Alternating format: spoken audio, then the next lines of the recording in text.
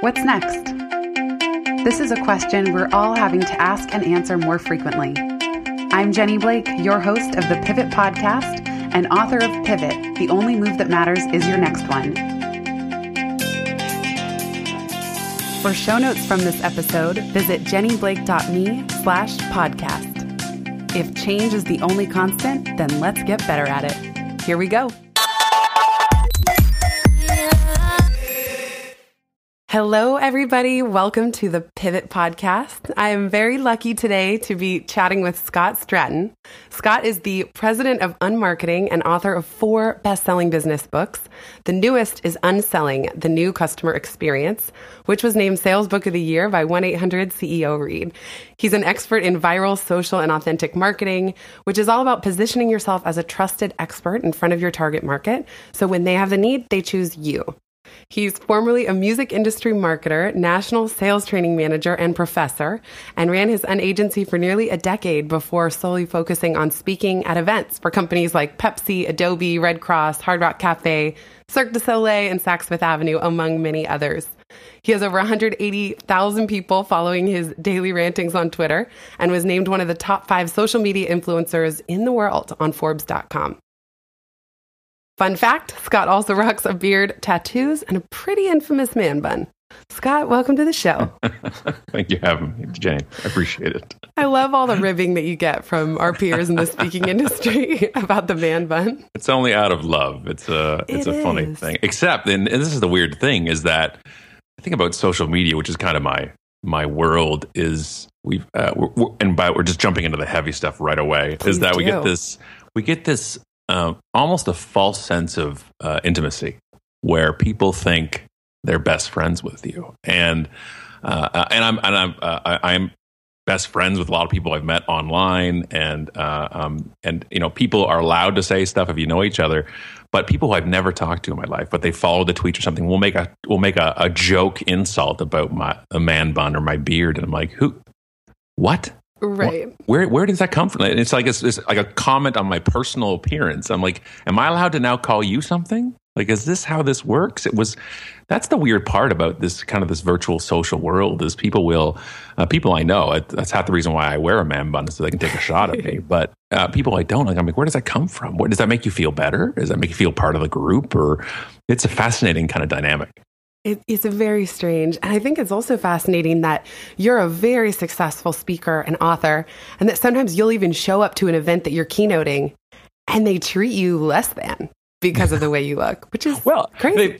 If they don't, here's the funny thing is I speak at probably 98% of the events I speak at. I give about like 80 keynotes a year. And the majority of the time, nobody knows who I am before I go on stage. I'm not Seth Godin. I'm not Gladwell. I'm not Gary Vaynerchuk. I'm not that celebrity level at that size. So, and I always say, but they will know who I am once I get off the stage. And so when I walk in, but even the meeting planner, I'll walk in to do a sound check, and I'll walk into kind of like an empty ballroom, and they'll turn around and say, "Can I help you, sir?" Like I've wandered off the street, this bearded fellow who's just looking for a warm meal. And I'm like, "I'm your keynote." They're like, "Oh, okay, I'm sorry." And and I walk on stage, and you can see this, you can hear, you can feel the judgment. I walk on stage with my jeans and my golf shirt, and you can see the tattoos and the beard, and they're just like, what is about to happen? I use that to my advantage, because I play off that right from the start, and that works for me. Yeah, that's one of the things that I love most about your message and your work, and you clearly embody it, which is, if you say, be your authentic self, and if you do that, you won't have any competition. And Always. I like that you don't try and mold yourself to whatever the dress code of the event is. You just show up and say, this is me. At the point of risking not getting the gig. When I've had one company in the United States that was, they were going to offer me 4 talks. That's a big package of talks. That's 4 keynotes in a year, and that's some good money. And they said, but he has to wear a suit. And the speaker bureau agent, my assistant Karen, who's been with me for over 10 years, doesn't even have to ask me. She's just like, nope, he won't. And they're like, ooh, well, we're probably not going to use him. She's like, that's fine. That's awesome. And then they came back and said, okay, can you at least wear a sport jacket? Nope. And by the end of it, I did all 4 gigs. And wow. I used that in my opening at all 4 gigs. Oh my God. Yeah, and but here's the thing. Turning things down, and I always think sometimes principles are a matter of privilege. Meaning, if I had no keynotes booked and I had no money coming in, and they asked me, I would have worn a duck costume. It's like if it's so principles, I think partially are a matter of privilege that I am able to stand up and stand my ground. Like when I had long hair in high school and college, big, Metallica, Megadeth, metalhead guy, lead singer of a band. And a week before I graduated college, I cut all my hair off and put on the suit. And I'm like, my principles only go so far until I want a job. And I got a job. I was in HR. I worked at Goodwill Toronto's head office. And I asked my boss 3 or 4 months into my job there, I'm like, I had long hair the week before I came here for the interview. Would you have hired me if I had long hair? And she said, nope. Wow. So it's like, I think not all principles, obviously we have morals and certain things that are at our core that would probably never change. But I think having principles is a matter of privilege. And I can't sit here and say, well, just turn everything down because it's not fitting your mold. I'm like, you turn everything down if you can. Like that's the line. But that's also in business. If you're willing to walk away, it's amazing what can happen. What was the tipping point for you where you realized, okay, I've established enough street cred now to really be myself? The thing is, I never planned on being a brand. I never planned on this, and I'm pointing at myself, and I know the ridiculousness of being audio, and I'm pointing right now, but the tattoos and my beard and the hair and all this stuff it's not a brand. I didn't say I want to look whatever you want to call it. It's an unbrand. Yeah, right. It's something that's just me. And so my goal was to be the same person on stage as off stage as online. And have that kind of same exact feeling. Like you've ever met somebody or you've seen them online, and then you meet them somewhere, and they're totally not what you expected. And that happens a lot, and especially in social media. You see somebody who's funny or outgoing or something, you meet them and they're not, or they're kind and wonderful, and when they're off stage, they're horrible, which is actually happens a lot in my industry of keynote speaking. That I used to be on the other side of the table 20 years ago, and I helped book speakers in Toronto. That's one of the ways I got to know the industry was I was on a committee that booked speakers and paid them. And so I was like a speaker chaperone at an event. And one of my heroes, I watched him speak. We booked him. I was just giddy to have him there. And he talked about love and, corporate and being in business, you can still be love, and it's all about love. And he didn't wear shoes on stage, like his bare feet. Wow. Like that's how core love he was about. He got off stage and he was a complete jerk behind closed doors. And I'm like, I never forgot. You never forget that. No, you really don't. And I wanted to be myself all the way through. And that's where I didn't decide, well, today I'm going to do that. I just always been stubborn. I would have turned down that gig with no money, I think. It's just like I've been stubborn with that. And none of this, like some people looked at me and they kind of put their hand up and down and go, well, that's your brand. I'm like, what do you mean? This is not an act. This is me. And I just wanted to, 10, 15 years ago, I said, I'd rather be me and next to broke than be somebody else and have the money. Because I couldn't play the game. I've never been able to play a game. I've never been able to do an act. I've never been able to be somebody else. It just hasn't worked for me. And that's gone up and down though. Everything is wonderful right now, but years ago it wasn't. And I had to be willing to go through those things. And people are like, well, now you got this whole outfit and I wear Doc Martens on stage. And people are like, see, that's like a badass thing. I'm like, no, those are good. It's like orthotics. Like it's good for my back. Like I wear Doc Martens because they're really well-made boots. It's not. Right. It's not because my foot doctor told me to wear those things. Like how unbadass can you get where it's like helps my spine wearing these things? So people think, well, that's a you need your brand because I never felt of being one. Although unmarketing is like just is my Twitter account name this whole time and everything else. So the brand is partially me, but it's something that I don't ever have to think, well, how am I supposed to make this look or something? I just find good people to do the visuals for the business. And that's a company called Kitestring out west of Toronto here in Hamilton. And years ago, I told Chris, who's one of the principals there, I'm just like, make me look the way in the brand you think it should look. So find good people, find creative people, and they'll do that part of it. And you just be you. Well, that's very much in line with what your other philosophy of doubling down on your strengths, not trying to improve on your weaknesses. And I know you give the example of the Unpodcast. I would love for you to share how you took yourself out of being the bottleneck in that situation. Because I think strengths is related to being your authentic self because that's your strength. It'd be a total weakness for you to try and show up on stage in a suit and still be yourself. I would throw up. And, right. And we're always through life, through childhood and through school, even in adulthood, we're always saying you got to improve your weaknesses. You got to be better. If you're not good at math, you got to get that mark up. You got to do this. You got to do that. You got to not good at admin paperwork. You got to get that done. You got to do this. You got to. And for me, I'm never about improving my weaknesses. I am very self-aware. I know what I'm not good at, which is everything that comes to outside of me opening my trap up and speaking. I'm not good at it. I don't focus well. I don't work well. I'm a horrible worker.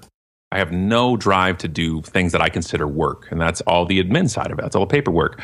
And so I first started with a virtual assistant like 12 years ago to do the stuff I didn't want to do. And it freed up my time because I realized as an entrepreneur and a lifelong entrepreneur, one of the hardest things to realize is that you are the bottleneck. You are the one that is slowing you down because you're doing the things. And because you can't have a boss and you want to be your own boss, you hate telling yourself what to do. You're like, I don't have to do that. I'm the boss. But now it doesn't get done. And you're the only one that suffers from it. So when I realized I'm the bottleneck and I got out of it, I've had my assistant, Karen, her title's a coordinator of awesome. And I've had her for over 10 years. And she does the stuff I can't do. And for the show, for the On podcast with Allison and I, so Allison being the co-author of the books, who really, she's the one that writes them. I speak 10 words and she writes 100. And the co-host of the show, and she's also my co-host in life, and she's my wife. And I met her on Twitter, by the way. I have the greatest Twitter ROI in history. Indeed, because I've got awesome. Her. So here's the thing. So the On podcast, here's really the story of the show is we've done 125 episodes now. And we've done it for over 2 years. And I've done nothing ever in my life for over 2 years straight. It's just not happening. So from episode 1 of the show, we wanted two things. One, to make it look like we've been doing this for a long time, so it looked professional. And two, I could not be involved in any part of it except the show itself. So what we do is we go into a studio once a month and we record 4 episodes. We record almost a month's worth in the studio. We go into the show, we record it, and then we leave and go home. Then everything else gets done. We have at the studio, it's actual professional recording studio where musicians go and record albums. We have our audio engineer, Wayne. We have Adam and his team of videographers. There's 3 camera shoots we do. We have a hair and makeup person, mostly for me. And then we have a post-production guy, James, who then goes through and creates all the notes and uploads every Wednesday. And here's the best part about it. I forget it's Wednesday and people start tweeting an episode. I'm like, oh, that looks like an interesting show. And like, it's our show because I'm the bottleneck. And there comes a cost with that. And that's the thing. The problem is we look at things saying, well, we could save money here. We could save money here if we just did it ourselves. And I get that. I could save a ton of money by doing everything myself. And it would never get done. And that's the problem. And our costs probably now are about $1,000 an episode. But we have 125 episodes have come out. And if we did it ourselves, episode 1 would still be done. And that's the biggest thing. And now we have a sponsor, and Emma Email is our sponsor for now 2 years. Then they sign on for the second year. But for the first 50 episodes, it was just us. There was no sponsor, and we just absorbed the cost. And it was a business, it was publicity for us, and it helped. But from day one, it was like, I'm trying to word this properly. I don't think any part of your content or your content marketing and your business should be like a training bra. It shouldn't be like, let's just try it and we'll just do it we'll just test it out. And people say, if you want to write, just write and put out blog posts. And they don't have to be great. You don't have to be good. And I'm like, that's full of it. It's your business. And you've got to make it look like you belong in this game. And I don't mean perfection. I don't mean everybody's got to do something that gets read by 1 million people or watched by 1 million people or listened by 1 million people. I mean, you put it out there and you're proud to put it out there. This is a representation of my business. Every blog post, every video, every podcast, every interview, that is a representation and a marketing piece for your business. You wouldn't put out a brochure in a mail half done. You wouldn't put up a sign on your store that's half colored in. And why would we do that with our content just to put something out there? I don't believe in that. I don't believe in the just ship it mentality. I believe in the let's do it right. Let's do it well. And we want to make a look at that. And that's how the podcast happened. I still haven't lifted a finger for the show. And that's amazing. Absolutely love it. And here we broke the rules. I took a course on podcasting. It was brilliant. It was Cliff Ravenscraft's Podcasting A to Z or A to Z if you're in Canada. And I learned everything about podcasting, everything to do yourself, everything to all of it, and the mics and the boards and everything else, and realizing all this stuff, I don't want to do those things. And we broke the rules. They said you have to have one host. Usually we have Allison and I, we have two of us. You have to have guests every week, and we've had two guests in 125 episodes. And there has to be a fixed time, and we have no fixed time for an episode. So like for us, it was the content that meant the most, not necessarily the rules. I love your perspective around being proud of what you put out, and that everything may not be 100% perfect, but taking pride in that, and also the consistency. That's what I mean. You got to be proud. You just got to, I've never done anything in my life that's perfect, ever. But I will stand up and say, yeah, that's what I did. That's what I wrote. That's what I said. And I feel good about that. That's what I mean. It's just, I see people putting out videos or blog posts or podcasts on a forced frequency basis. Like, we have to put it out weekly. Why? Because that I learned in a course somewhere, or on a webinar, or in a book, or a conference, that they said you need to put something out weekly. And I'm like, what are you talking about? I had somebody put up their hand when I was speaking once, and they said, when is the best frequency to send out our newsletter? And I said, as often as you have something to say that's useful for your audience. And they're like, okay, so like, you mean weekly? I'm like, you're not listening to me. I didn't say weekly. And it's like, what's the best time of day to send out a newsletter? I'm like, listen to me. Your newsletter's not getting read because of it's sending on a Tuesday instead of a Wednesday. They're not reading it because it's terrible. Because you're just forcing content out there. You have to find the optimal line between frequency and quality. And when you can meet that apex, when you can meet that where that intersection happens, that might be for some people monthly. That might be some people weekly. I blog like once a year on unmarketing.com. Why? Because I'm lazy, but also I treat that list, my readers, with that respect to say, I'm not going to fill your inbox with just content. I'm going to do it so when you get an email, you're like, holy moly, Scott said something, and that means it's got to be epic.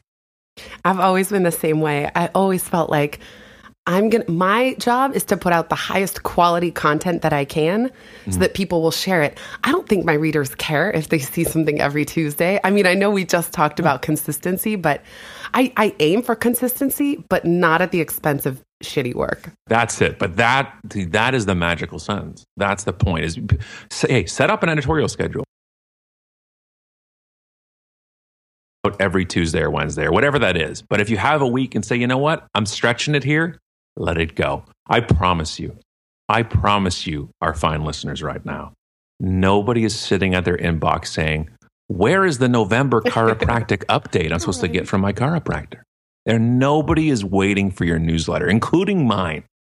If we can get over that fact, and get over the fact that we think we deserve the right to be in somebody's inbox every week, we release a whole bunch of responsibility. But you can have a calendar to keep you focused. Hey, look, we've done 125 episodes in a row, 125 weeks of shows. So I'm one to talk about frequency. But if we ever had a week where we're saying, you know what, we're not feeling it, nothing would come out. Right. I want to talk about, you share in Unselling the story of in 2010, Unmarketing had just come out. You did a 30-city, 10-week book tour, and you kind of talk about your experience at that time. You said, I was speaking numerous times a month while trying to build a consulting business and sell a book. I realized quickly that if I succeeded at everything I was working toward, I would burn out. I knew I couldn't risk starting from scratch again, leaving no time for my family. And so that was the moment when you decided to stop offering consulting and focus solely on speaking and writing. Yeah. And I find that such a fascinating pivot point in your career in business, where that can be a scary thing, to turn down a very profitable and growing side of the business. So I would love to hear more about that decision and how it's gone since. That was the pivot point. Like, really, it was, where it was because I was just coming out of like everybody else, you're coming out of the recession. And I had my agency, and we made viral videos, and we were one of the top ones in the world making these things. And then everything just went gone, like most people. A lot of things just were gone, and I had to rebuild. And so I started. And the one thing I knew was my brain. I gave advice and I gave consulting. That's what I've always done. And I started building it, and I created this 30-city unmarketing kind of speaking / book tour. And I'm like, here I go. I knew I always was going to be a speaker. That was my goal since I was 12. I'm going to be on stage. That's what I want to do. And realizing the best way to sell consulting an agency or anything is speaking on stage. Nothing beats standing in front of a qualified audience and having them learn something, because then they want to do more with you. But I knew that if I'm going to be on the road speaking, because you have to go to the gigs, I didn't want to then come home and have to do work because I'm already on the road. And I looked at it and said, well, what's going to make me happy? What's going to make a family happy? And it wasn't doing client work. I got to the point where I hated doing consulting. I hated it. I could not stand the coaching calls, the consulting calls, I'd have a call where I would give somebody an idea, we'd work on it, it would make them millions of dollars. And then the next week they're like, all right, so what are we doing this week? I'm like, whoa. Oh, man. I think you should just pay me for the next 3 years and not talk to me. Like, it's just the way it is. And so that was like, you needed a grand slam every week. And I was just like, I was exhausted and to the point where I wanted to stop. I don't know how to word this properly. I didn't stop helping others. I wanted to stop building other people's businesses. And I said, so what do I want? And it really, it comes down to how much do you need?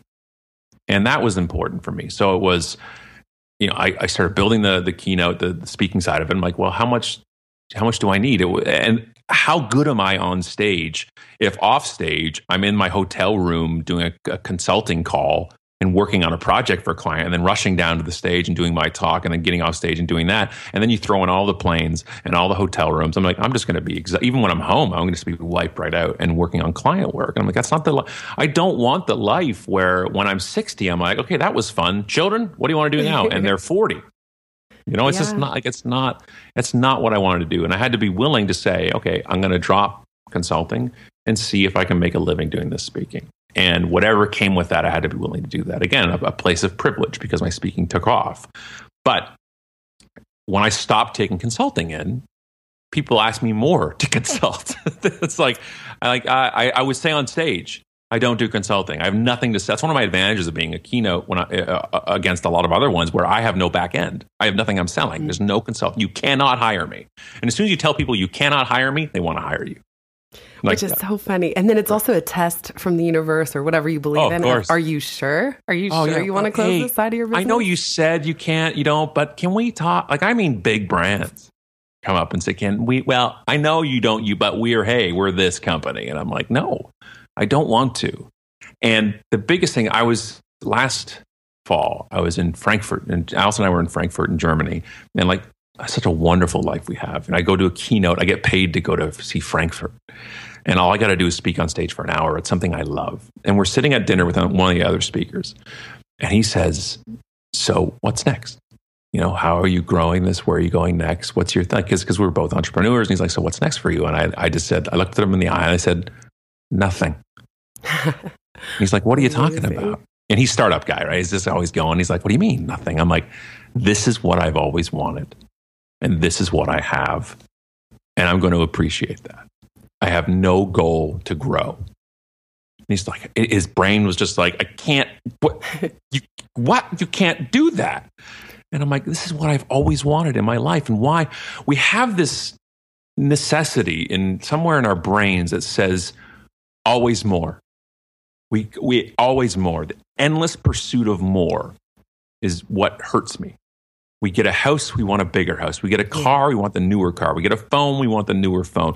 We got a business, we hit $1 million, and now we want $1.5 million. Why? I don't get it. I really don't. I never have understood this. Last year, I made $1 million keynote speaking. Why? Amazing. Why would I want anything more? Why would I want two? If that's where it comes, fine. I'm on the road, and it was 140 days a year, and I'm home for 220. That's awesome. And I'm at home every day this week. I've been home this whole week. We've sat out in our backyard and listened to birds. Like, what? I don't understand the endless pursuit of more for me, at least. I don't hustle. Completely. I don't put my nose to the grindstone. I have found I'm lucky enough, and I understand how lucky this is. I'm lucky enough to find something that I can do that most can't, that I get paid well for. Why would I want to ruin that? Well, it's interesting you mentioned the startup guy, because I think in the startup world, it's all about scale. Yeah. And this reminds me of the business and the fisherman story that I'll link to in the show notes. But essentially, how do you address, or have you ever even had concerns, one, about scale, this magical thing, or two, if anything happens to you, or I sometimes wonder this, and I can resonate with what you're saying because I don't do well at traveling to speak and getting work done. Right. Even listeners can probably tell my voice sounds different this week than in other shows because I went to travel for a speech. I came home. The weather was funny. Someone in yoga class was sick. Boom, I got sick. Right. And it doesn't happen when I'm not traveling, but I love speaking. So how do you address knowing this is what you love, but making sure that it's sustainable? Well, and that's the thing, is the problem of scale. I'm not scalable. And with the main revenue coming in is me getting on stage, I have to go to the stage. And outside of getting a hologram of me, hopping on all these stages or watching it via Skype or video, it's not going to work. And for me, I'm willing to sacrifice that part. It's like, I was talking to I used to be in the music business, and I was talking to people who tour and on the road. I'm like, so what's the road like? And he's like, it's 23 hours of monotony for 1 hour of amazing. And that's what speaking is. You're at airport gates and you're at hotels, and you just, it's a lot of waiting for the most amazing thing in the world once you're up in front of an audience. And I'm okay with that. That's the thing. I have to be okay with that. And will it last? You don't know. Nobody knows. So my job is to do the marketing side of things to keep me in front of everybody else. So I am that relevant keynote because those things, luckily for me, I'm not famous enough to do something famous that gets eroded. Meaning it wasn't like, oh, that was like 5 years ago. So right. My job is to stay on top of my industry and always have relevant talks and make them not feel dated and not rest on my laurels and not sit back and go, oh, I can just book gigs and then nothing else is going to happen. You got to realize that can happen. And my biggest fear, to be as transparent as I possibly can be, my biggest fear in life is to be felt no longer relevant. That I'm no longer relevant to the industry. That's my fear. Not about getting booked, not about business, is that I'm no longer deemed relevant. And my job is to stay. So I have a huge drive. I don't like doing work. I don't do work. I never stop consuming content and analyzing and giving my opinion because I never want to be irrelevant. And that's what drives me because if you're relevant, you're also on stage. And I know I'm good at being on stage. I'm not going to fake modesty. I know I can keynote. I know I can talk. And I once had an interview with somebody. It's the funny thing is we all want everybody to be humble. And I had an interview with somebody in the speaking industry for a magazine. He's like, name me some of the best speakers in your part of the industry. And I said, me. And he's awesome. Like, you want me to print that? I'm like, I can't get on stage as an opening keynote in an event for 1,000 people and think I wasn't the best choice for this event. They're paying me money. You can't take a check from somebody unless you think you're the best choice in their price range for their circumstances. I didn't say I was the best, but I know I'm one of the good ones. You have to have that confidence. You can't get out on the stage and go, well, let's see what happens. Right. I shouldn't be here today. I can't believe you picked me. Yeah. Wow, this is weird. I think you got the email to the wrong person, but let's give it a go. Let's see what happens. In our industry in speaking, you cannot just have this humbleness when it comes to saying, well, I'm just lucky to be here. You got to get up there and say, the reason I'm standing here is because I'm meant to stand here. Mm. And I'm honoring your time by giving you the best I've got. And I'm good at that. I'm really good at that. Yes. And I know everything else for me is not what I want to do. And if that means I lack scale, life's not scalable. It's not. It's not true. Scalable. You choose where your time goes, but life isn't scalable itself. And I know people say, well, you need to scale. Look, I've made more money than I ever thought I'd make. I don't have endless revenue wants. And I know if I get sick or I can't be somewhere or I want to be at home, I get that. So I got to trade it off. So every time I get too busy, you start raising the fee, which is funny because they start booking you more. But you raise the fee, so you get a sweet spot. And my sweet spot is about 60, 65 talks a year. Mm-hmm. And that's where I know I'm good. That's where I know I don't get too tired. And I know how exhausted I can get and back and forth. But I don't choose the gigs. I just, they have to come through me or come through a bureau, come through my team. So I don't get to pick and say these 60. We don't have to do that. But I want to say, I don't want to scale. And I don't want to do something. And I had another huge person in the industry say, you got to come up with a system and you got to have a monthly amount, like a membership site type of stuff. And I'm like, that's work. Right. I don't want to do it. I don't want to do the work that requires the scale. Well, it's clearly working for you. I mean, I love how much you love speaking and how clear you are, and you've wanted to do it since you were a kid. And I've yet to have the privilege of hearing you speak, but I know just from secondhand and your own stories, you bring the house down. I'm all over the internet too, all over the internet, YouTube, all over the place. Yeah. It sounds like a big part of that. Yeah, a big part of that is staying relevant. I would love for you to share, because this is your total passion. What do you think are the, let's say, top 3 things that make you unique as a speaker, or that really lead to bringing the house down every time? Well, for me, a huge part of my world is humor. And yes. The books are so funny. Everyone listening has to read them. They're hilarious. Well, the goal with the books, by the way, was when you read them, it sounded like me on stage. And that was my advantage. Like, being this contrarian, being against the grain when it comes to, which is totally with my grain, is that I get to stand out so much from the industry, because most business books on the shelves aren't funny. And I put footnotes in all the books of just going through, and because of all these sarcastic little quips I've got on stage, people aren't usually, for me to be a funny business speaker, I only have to mediocre, just very, very slightly funny, because everybody else is terrible at it. In fact, so I have to interrupt you for a second, because I just want to read a line from the intro to Unmarketing, because this cracked me up. You said, if you believe business is built on relationships, make building them your business. That's the one line you need to believe to unmarket. If you don't believe that, return the book. Trash talk me on Twitter. Tell me that cold calling is a great tool if you know how to do it right. Just put the book down. It's so funny. Okay, continue. Right out of the gate, right? Right out of the gate. Just say, put the book down and walk away. That's the tone. Because look, I cannot please everybody. You cannot speak to everybody. So for my thing, it's just simply, look, you're going to love it or you hate it. I polarize. It's not an act. It's not a tactic. It's my brain, and we dull things down. We bring it down a notch, and this is also answering the question, because on stage, this is what I am. I polarize on stage. I've never gotten a perfect score from an audience. There's always going to be a few percentage of people who are like, I didn't like him at all. He's a jerk.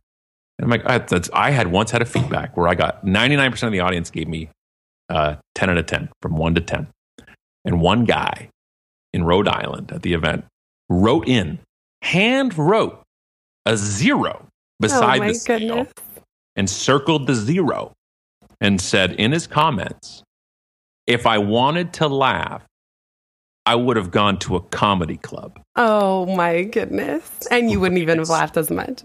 It is the greatest piece of feedback I have ever received. That he was so passionately hating me that he wrote the 0 in. Like he did, like it's like a presidential election. He did a write-in.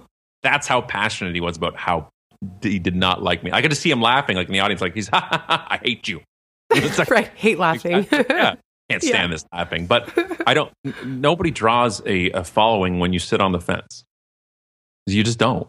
And for me, I just couldn't be scared to speak my mind. So for 3 things on stage for me is, one is humor, but be careful, because humor is if you're funny at a party, doesn't mean you'll be funny on stage. So be careful with that. But humor, polarization, I have strong opinions and I tell them. And so they're my opinions versus just telling the same stories and the same thing as everybody else. But I'm also, the biggest part about me, and an important part about that is that self-depreciating side of the humor too, though. I make fun of myself. You can't walk out there and say, you all suck at what you do and stuff. You're not going to get any friends. My humor first and foremost is pointed inwards at myself. I make fun of the man bun on stage. I walk out, my first thing I say to the audience is like, should we address the man bun now or later? Like that's, and it breaks the ice greatly and it really gets them going. And I also, the third thing and the biggest change from going into being a keynote speaker versus somebody doing a workshop or concurrent is I know it's a performance, that I'm there to perform. It's a show. And I'm not there for 25 takeaways. I'm not there to have to do Twitter 101 or something. My job is to kick off a conference. My job is to set the tone. And they want to have a show. They want to have a performance. And I give everything. I don't leave a thing when I walk off stage. Everything is on. I left everything on stage and I'm exhausted. And I love it. And if I no longer love it, I can no longer get on stage. You cannot just go through the motions. It's just, it doesn't work anymore. That's amazing. These are such great tips. One thing as we start to wrap up that I know is really important to you is also giving back. You're such a giving person. And when we first connected last year, it was right around Christmas and you were doing your Unsanta project that I think is an annual thing. Yep. Can you just share how things like that fit into what you do? Yeah, the Unsecret Santa. That was we've done. That's what it is. Yes. 4 years now, and that's for me. Anybody who gives to any cause for whatever motive or reason, I'm fine with. And just giving money is a big thing, and I love it. I just find that the best type of giving is unconditional giving. I don't want to give because you shared something or tweet something. I don't want to match donations. I just want, if you want to give, just give. And Unsecret Santa started 4 years ago, and it was, we had gotten some affiliate gift card stuff from Amazon because of the books. You know, the only way an author makes, by the way, this is a tip for you, Jenny, that the only way an author makes money on a book is by using their Amazon affiliate link when they promote their own book. Right. So you put that into your strategy somewhere. Jonathan Fields gave me that advice, by the way, 6 years ago. It's also good for tracking sales. Oh, so good tracking. But here's the thing. You don't make money, by the way, when people buy your book. You make money when they go look at your book and then go buy a Cuisinart. Yeah, right? Exactly. Yes, go buy an air mattress. Yeah. A watch. You can get somebody buys a Rolex. That's a tip for everyone listening. So we had, at the time, we had probably $800-900 in Amazon. I'm like, what could we do with this to make today better for somebody? And so we posted on the Unmarketing Facebook page, and we just said, hey, why don't you post your Amazon wish list on here, and we'll buy somebody's some people's stuff. And it wasn't, and we said, you don't have to tell us your story. You don't even have to be in trouble, like, you know, without not having money or having issues. We just want to make some people's day. And people started posting their wish list. And they're like, this is so cool. And I put on it, you don't have to buy something first. It's not a swap. And at the very end, I said, we will give preference to family wish lists and people who are veterans. That's because that's what means a lot to us and when it comes to causes. And it just took off. And people started posting their wish list, and then people started posting theirs and going to somebody else's. And then the whole job was you have to reply to the wish list to say something's on its way. And so people started getting gifts coming to them. We bought somebody a Batman Blu-ray for the first thing we ever bought was somebody, and they're like, what? That's so cool. And then so he felt great. So he went and bought something for somebody else. And it turned into this thing that just went bananas. And we get the most out of it because it's really turned into a cause. People start calling people in and saying, hey, my friend here's had a real hard time. There was a fire. There's some fires in, was it either the Bronx or Brooklyn a year or 2 years ago that took out a whole townhouse row. And one of the families came on and said, we've got nothing. And the entire group came and bought them everything on their wish list. It's like 43 things. Wow. Of their pots and pans, mattress, crib, stroller, Xbox, everything that they had on their list. And it's just, I love community. I love people helping people out. It's why I fell in love with social media before we called it social media. Forums and post boards and message boards. I love people. I always say I hate people in general. I love people helping people. I don't like people who take advantage of others. I don't like bullies. I don't like people who think they're better than others. What I do love is community. And that shows it to me. And every year now, when it comes up close to December, people start posting on the Unmarketing page, hey, when's it happening? When's it happening? Oh, that's so great. People have saved up their Amazon gift cards through the year just to go give to that. And then we put and said, hey, if you want to go, if not, send us a gift card and we'll use it. And people start sending us gift cards. Right? And they start sending us stuff. And I think you sent one. I did, yeah. Right. It might have been for that Bronx house fire. You did. And then you saw the result from it, right? You saw it was incredible. It was, to me, it's so fun to participate in something like that. Or from that, I get the most from that, by the way. It is 100% selfish because it makes me feel so good. I smile, I cry. I'm sitting right where I'm in our front, in like the library at our house, right in the front room. I'm sitting exactly where I sit when it happens, and the whole family's in the room, and we're just picking out things. And then Tess, our 10-year-old, she'll go pick something out for another girl that she thinks she'll like, and then she'll pick that. It's the greatest day of the year for us, and it's turned into this giant thing. And then everything else, that No Kid Hungry. We had a big drive yesterday online of raising money to make sure that kids don't go hungry for breakfast when they come to school, and I'm on the social council for that. And I just think we're put on this earth to help people. And in our front hallway, when you walk into our home, there's a big sign on the wall that says you don't need a reason to help someone. Oh, I love that. That's what life is to me. So that's where I think we're meant to do, is that there's enough to go around and we're meant to help. And it's a concerning thing because, and it's something I'm going to be working on writing about, is the side of we think sometimes a like is enough. And I don't think it is. Meaning you see somebody, a friend of yours or a family member puts out and says, we're doing something for a cause, and you click like, and you're like, well, I've done my job. And I'm like, it's not enough. We do need to help in different ways. And sometimes I think that they call it like slacktivism or something, where the like makes you feel good inside. Like, I've done something today. And I just think if we're able to, we should do more. And I think that's what we're meant to do on this earth. Completely agree. And it's I've always struggled with Christmas in particular because it's so materially oriented, like all the bonuses and Christmas presents. And between you and Allison, you have 5 kids. And I love the idea of everyone sitting around giving and doing the unsecret Santa. That's just that's amazing. Actually Allison's and my gift to each other. We don't buy gifts for each other. That's great.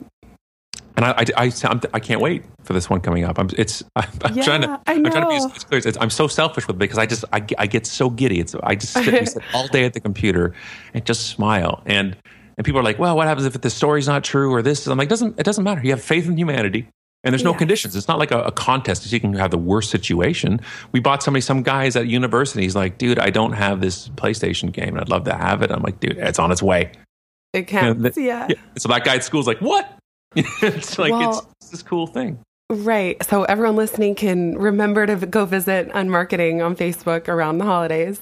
Well, and here's the thing. We don't make people share it. Like, that's the thing, is like, well, you got to share it and then we'll do it. It's like, I don't care if anybody else sees it. It's not a game to increase people, following the page or awareness thing. It's just a hub we can use, that we have a reach on, that we can then help people out.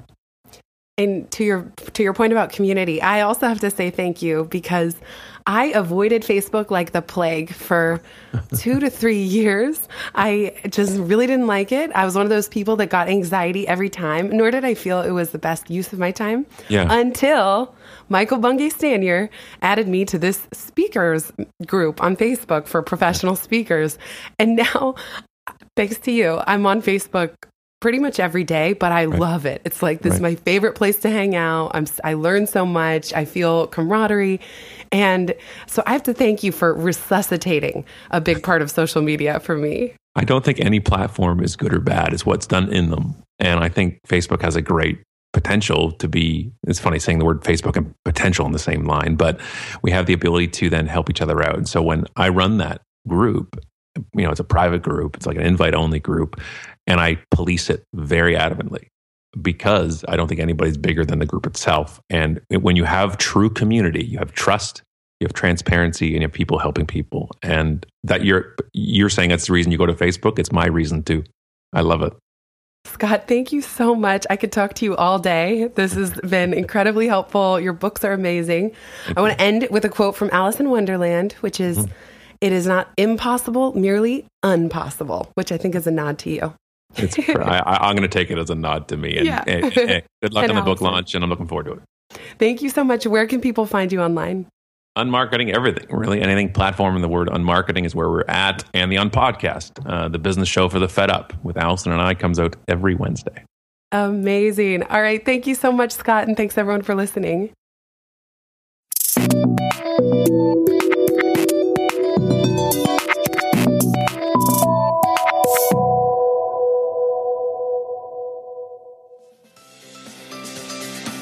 Thanks so much for listening to this episode of the Pivot Podcast. To learn more and get in touch, visit jennyblake.me, where I blog about systems at the intersection of mind, body, and business. Or find me on Twitter at Jenny_Blake. And remember, build first, then your courage will follow. Hasn't it always?